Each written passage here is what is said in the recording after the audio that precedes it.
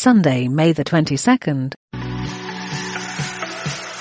Welcome to this Burlington audio podcast. We hope you will be encouraged and inspired in your faith as you listen to this message.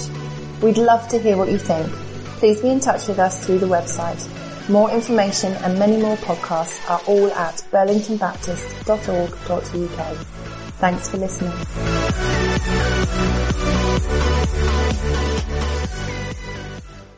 We're in Hebrews chapter 4, just to the end, and it's a section that goes right the way through to Hebrews chapter 10. It's something of the guts, the heart of this letter that was written to encourage Christians to persevere, to encourage Christians to be faithful, because our trust is in Jesus, who alone is faithful towards us. So we pick up the story in verse 14 of chapter 4, where it says, "So then, since we have a great high priest who has entered heaven." The high priest in the Old Testament was God's way of helping the people deal with everything that was wrong in their lives. And the high priest once a year would symbolically take everything that was wrong in the lives of the people and sacrifice before God in order to remove everything that was wrong.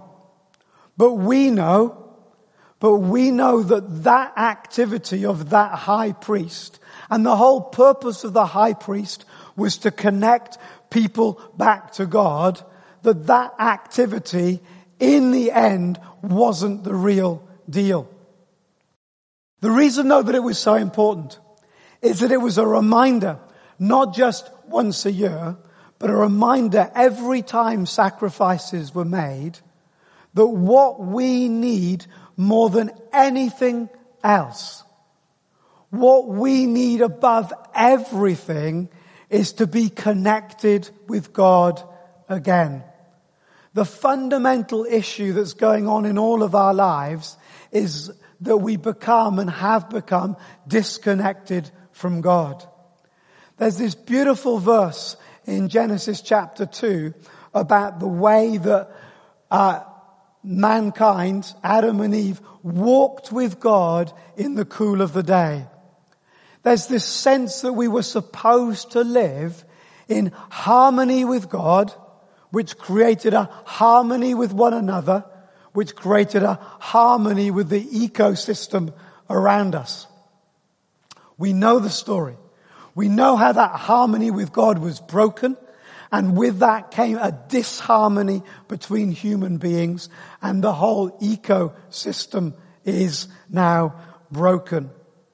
And so we know that above all else, whatever you think you need today, whatever you think you want to happen to change in your life from the inside or the outside, whatever it is, we need, all of us, that reconnection with God. And the point the writer to the Hebrews is making through these chapters is that in the end, the Old Testament priests could never achieve that.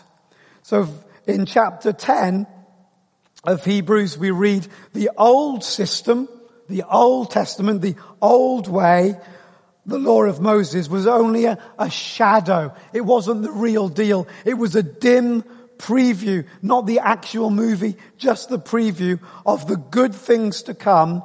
The old system was not the good thing itself. The sacrifices under that system were repeated again and again, year after year, but they were never able to provide perfect cleansing, that reconnection, that reconstruction back with God for those who came to worship. If they could have provided that, the sacrifices would have stopped, for the worshippers would have been purified once for all time, and their feelings of guilt would have disappeared.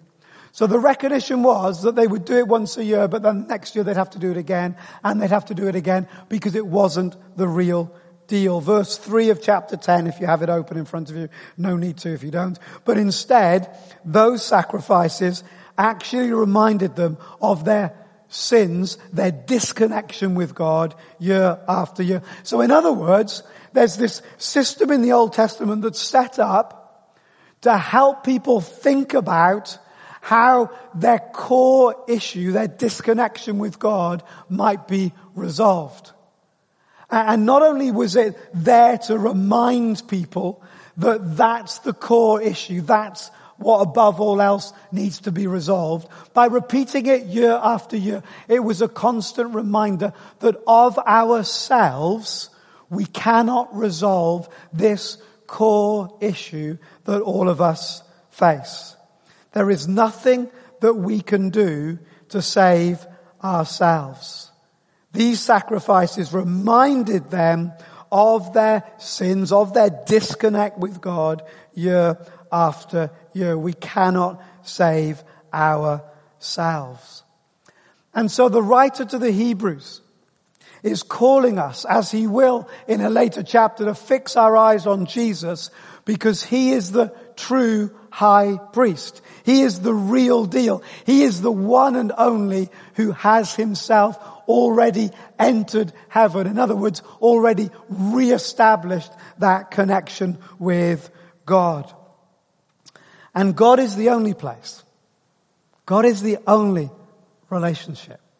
God is the only intimacy that ultimately can restore us, can reconnect us, can bring us alive in the way that we were always made to be. And the temptation, of course, is to think that that's something futuristic. And in one sense it is. The Bible says that when I see him, I will be like him. In the twinkling of an eye, I will be changed. What a glorious moment. That does not mean that we wait until then before the reality of being reconnected with God can take place in our lives. The writer of the Hebrews wants to make it clear that this Savior, this high priest, will connect us with God, not just then, but now. For God's will was for us to be made holy by the sacrifice of the body of Jesus Christ, once, now, for all time. And that's the gift. People say from time to time, do you know what's Christianity all about? Is it about doing certain things? Is it about attending certain things? Is it about being in certain places and behaving in certain ways? It might in the end express itself in all of those kind of ways. But fundamentally, it's about the fact that we have the invitation to get reconnected with God now. What a gift. What an invitation. What an opportunity. That we might be those who now walk hand in hand with God in the cool of the day. That we might be those who, having been reconnected with God, find new abilities to reconnect with one another. That the ecosystem, the kingdom of God might begin to be reestablished as it was always meant to be. But we have to bring our whole selves. We have to bring our whole selves before the high priest, before the Savior, before the real deal, before the one, the only one who can do it. And not surprisingly, that involves both head and heart. We've been seeing this over and over again through these verses in the book of Hebrews.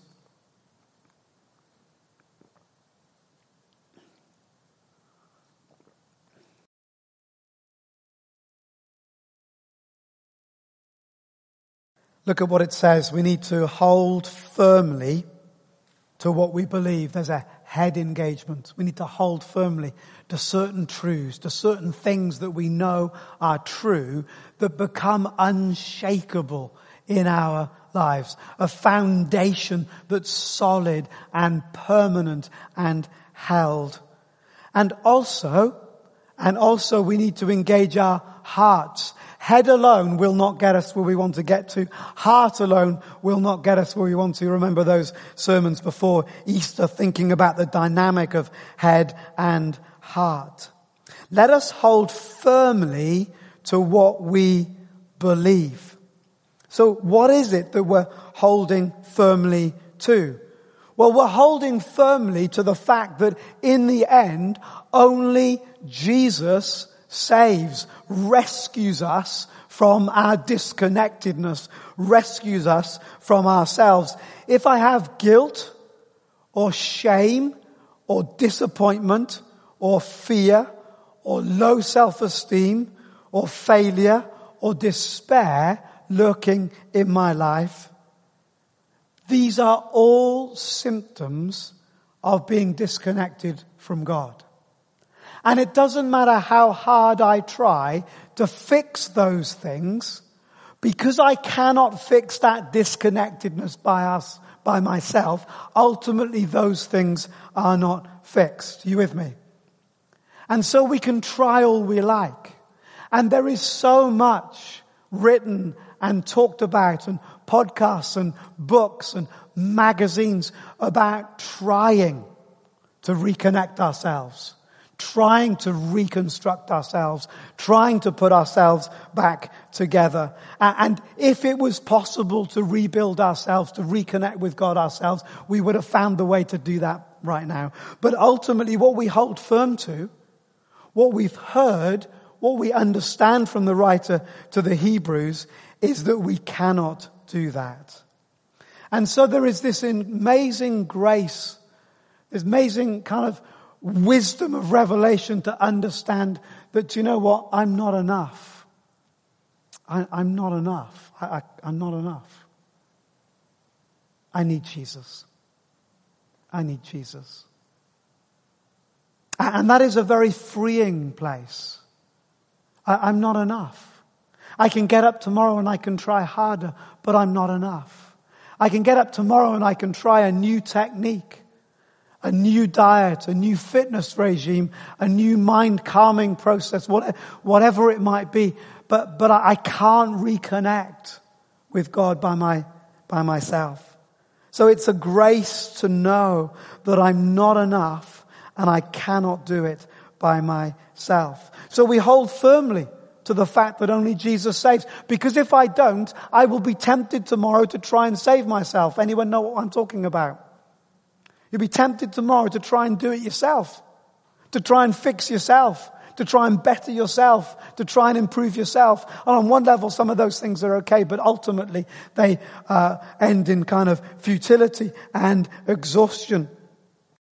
Because we believe that the ultimate fix of the high priest was not in those Old Testament sacrifices that were repeated year after year, but the ultimate reconstruction, reconnection, the ultimate dealing with that which is broken in us and in our world was the sacrifice that Jesus made on the cross, who died once and for all time. Isn't that an amazing truth? It's always done.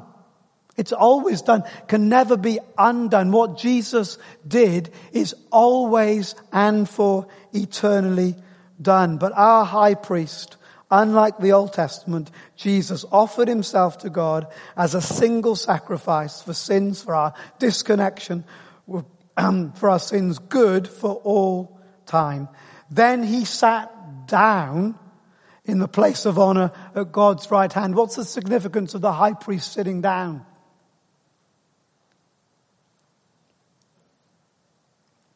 When do you sit down? Well, maybe. We tend to sit down when we've done the work. You're busy and then you sit down. He sat down just like the high priest of old as a sign that the job was done. It was completed now and for all time.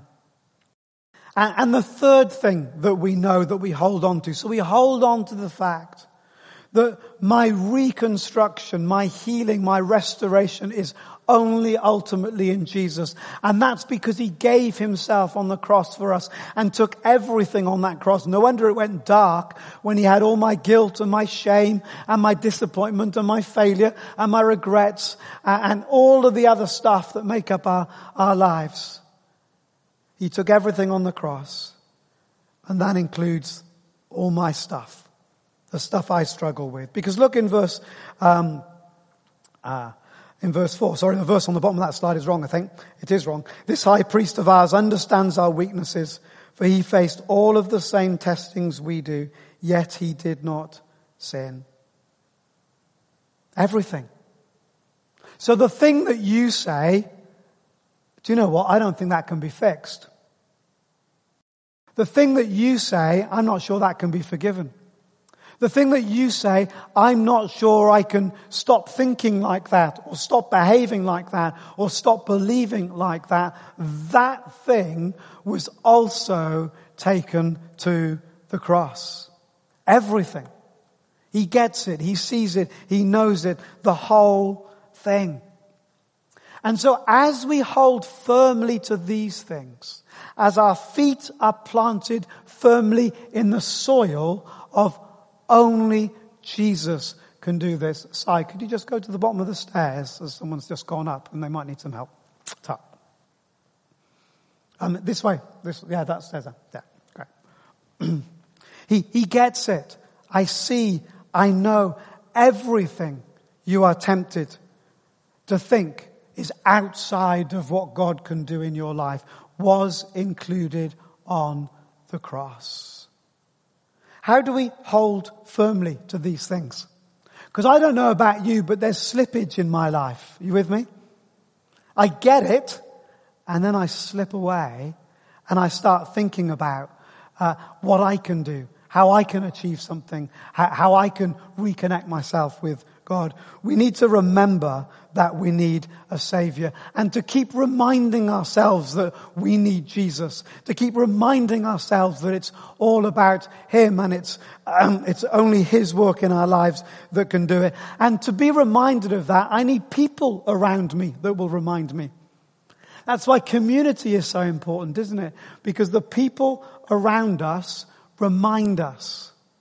The people around us remind us, because we begin to talk and to share a common language. And you can challenge me when I'm trying to save myself, and I can challenge you when you're trying to save yourself. We need one another. We need people for the journey. And it's so important that we understand that. Because the moment that we become isolated, the moment we become by ourselves, we move into that orphan spirit that here I am on my own and I need to take matters into my own hands and do my own thing. And so we need one another to remind us all of the time, this week, next week, today, tomorrow, that we need to trust in a Savior. Otherwise, Jesus died in vain. Secondly, we need to reject or to confess the lie that always lies, no pun intended, behind the things that are wrong in our lives. You see, whenever I'm struggling, whenever I'm anxious, whenever I'm fearful, whenever I'm shame-filled or trapped in guilt, there's a lie behind that. And whenever I'm trusting in the lie that is behind it, I'm aligning myself with who? And I'm giving Him the power. And so I need to identify the lie on which I'm building my life in that particular moment, on that particular day, through that particular season, facing that particular trial. The lie that goes, I'm not forgiven. The lie that goes, I'm not loved. The lie that goes, even if God loves me, He doesn't like me. The lie that goes, I'm on my own.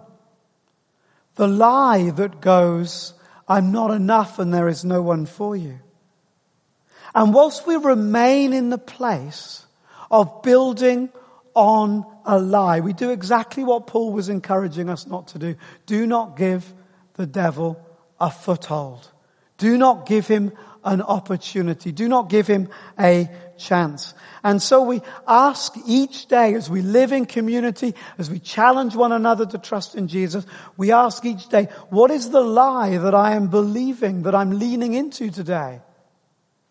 Because I need to confess it, I need to repent from it, I need to turn around from it, I need to put my trust in Jesus and put my trust in the truth, to rediscover the truth. And there's a battle in our lives for the truth, isn't there? The lies seem so much easier to believe. But the truth is, I am forgiven. The truth is, I am a much loved child of God. The truth is, I am liked by him. I'm not alone. I can do all things through Christ who gives me strength. And so we need to lean into the truth. So each day, I'm committing myself to the reality that I'm not enough, and on this day, in this moment, I need a Savior for whatever it is. And in order to receive what Jesus would bring to me, I need to make that decision to turn away from the lie that I am building, that I'm constructing in my inner world, whatever that might be.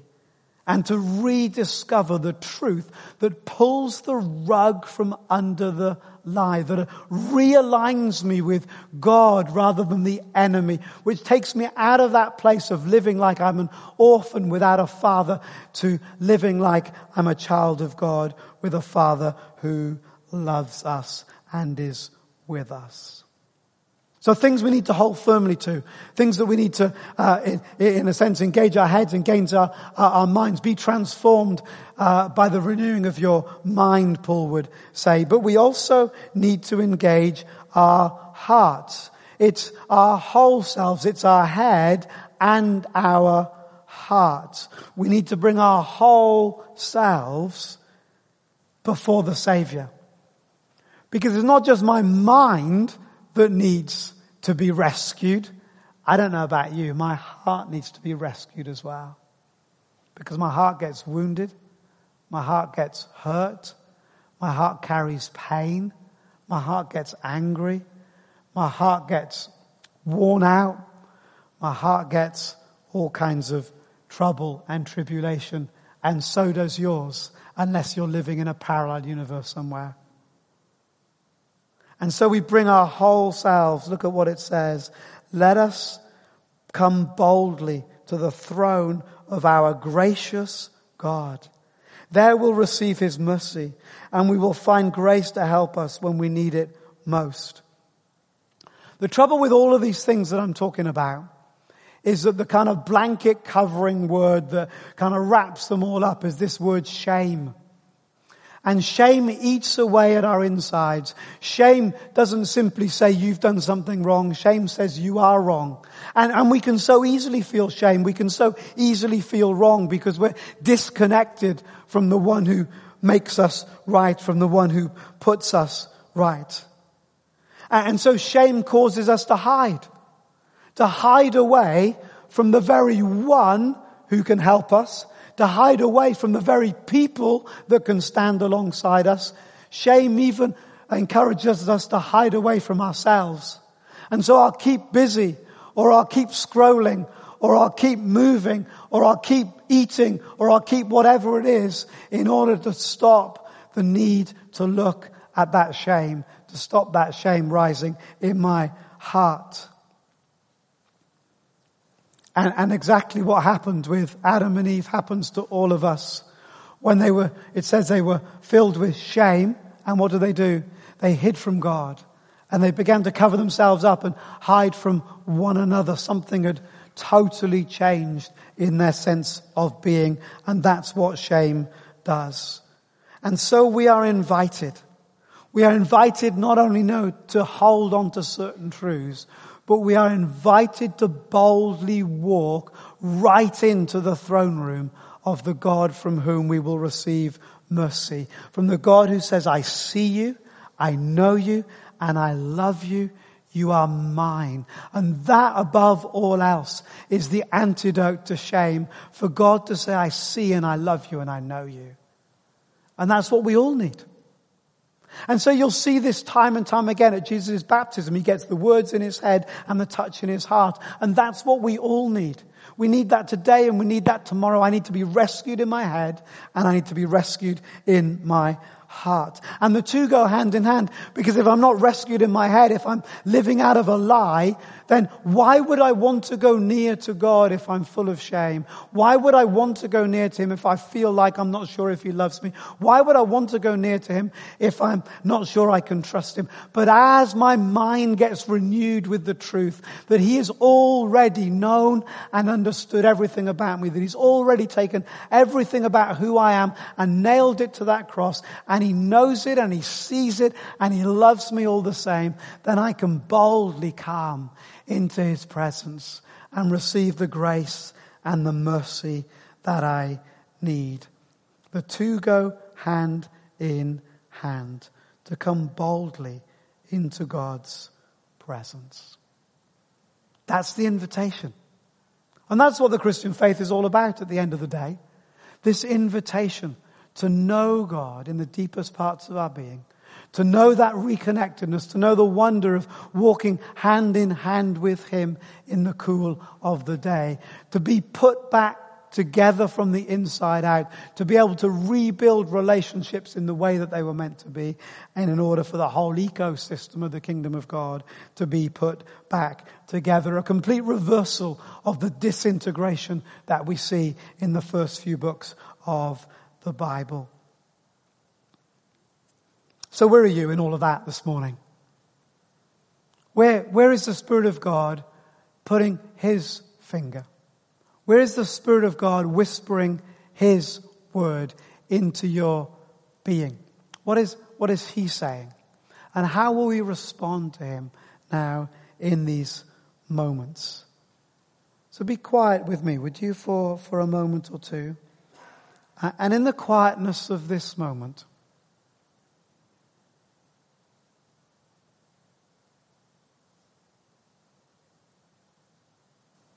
is there somewhere in your life where you've been trying to rescue yourself? To be honest, you're exhausted by that. Worn out by that. And it's time just to lay it all down and say, do you know what? I can't do that. I cannot rescue myself. And I'm exhausted from trying. And so whatever else I do today, I'm going to stop trying, because it ain't working and I'm worn out by it.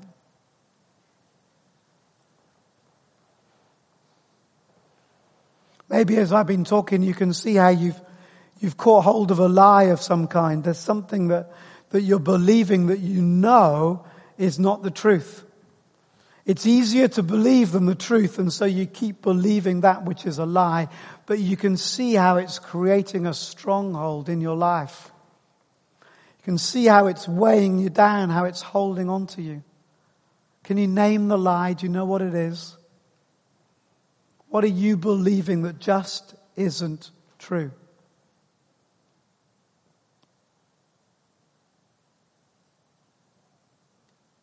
And what's the truth? What's the truth? What's the truth? Can you confess the lie and receive the truth? Can you repent, turn from it? I'm not going to believe that anymore because it's not true. I am loved. I am forgiven. I am liked. I'm not alone. I can do all things through Christ who gives me strength. I am alive in him. My life is safe and hid with him. I do live under the shadow of his wing. Goodness and mercy will follow me all the days of my life. In the name of Jesus, we pull down the lies that have given the enemy a foothold.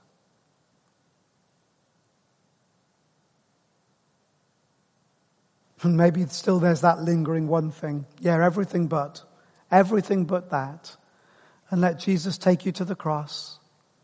Take you to the cross where it went really dark. And it went really dark because the dark things of your life and mine were all there. All there. Even that thing that you're thinking about is there. And you can take it back again if you want, but honestly you can leave it there because Jesus deals with it. And you can give it to him now because he deals with it. And when he cried, "It is finished," it meant that everything, including the dark things from your life, were finished and dealt with.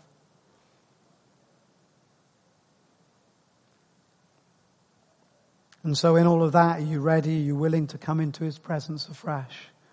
To come boldly, to come openly, willingly, excitedly, arms wide openly to meet with him, to allow him to touch your heart, to refresh your soul, to meet you in that deepest place, to reconnect you, that you might be reintegrated, that you might be restored to the person that you were always, always meant to be. The whole of the Bible, all of the Old Testament points towards that restoration and points towards it in Jesus. And so we boldly come now to him and receive all that he would give to us. We choose above all else to trust him forevermore.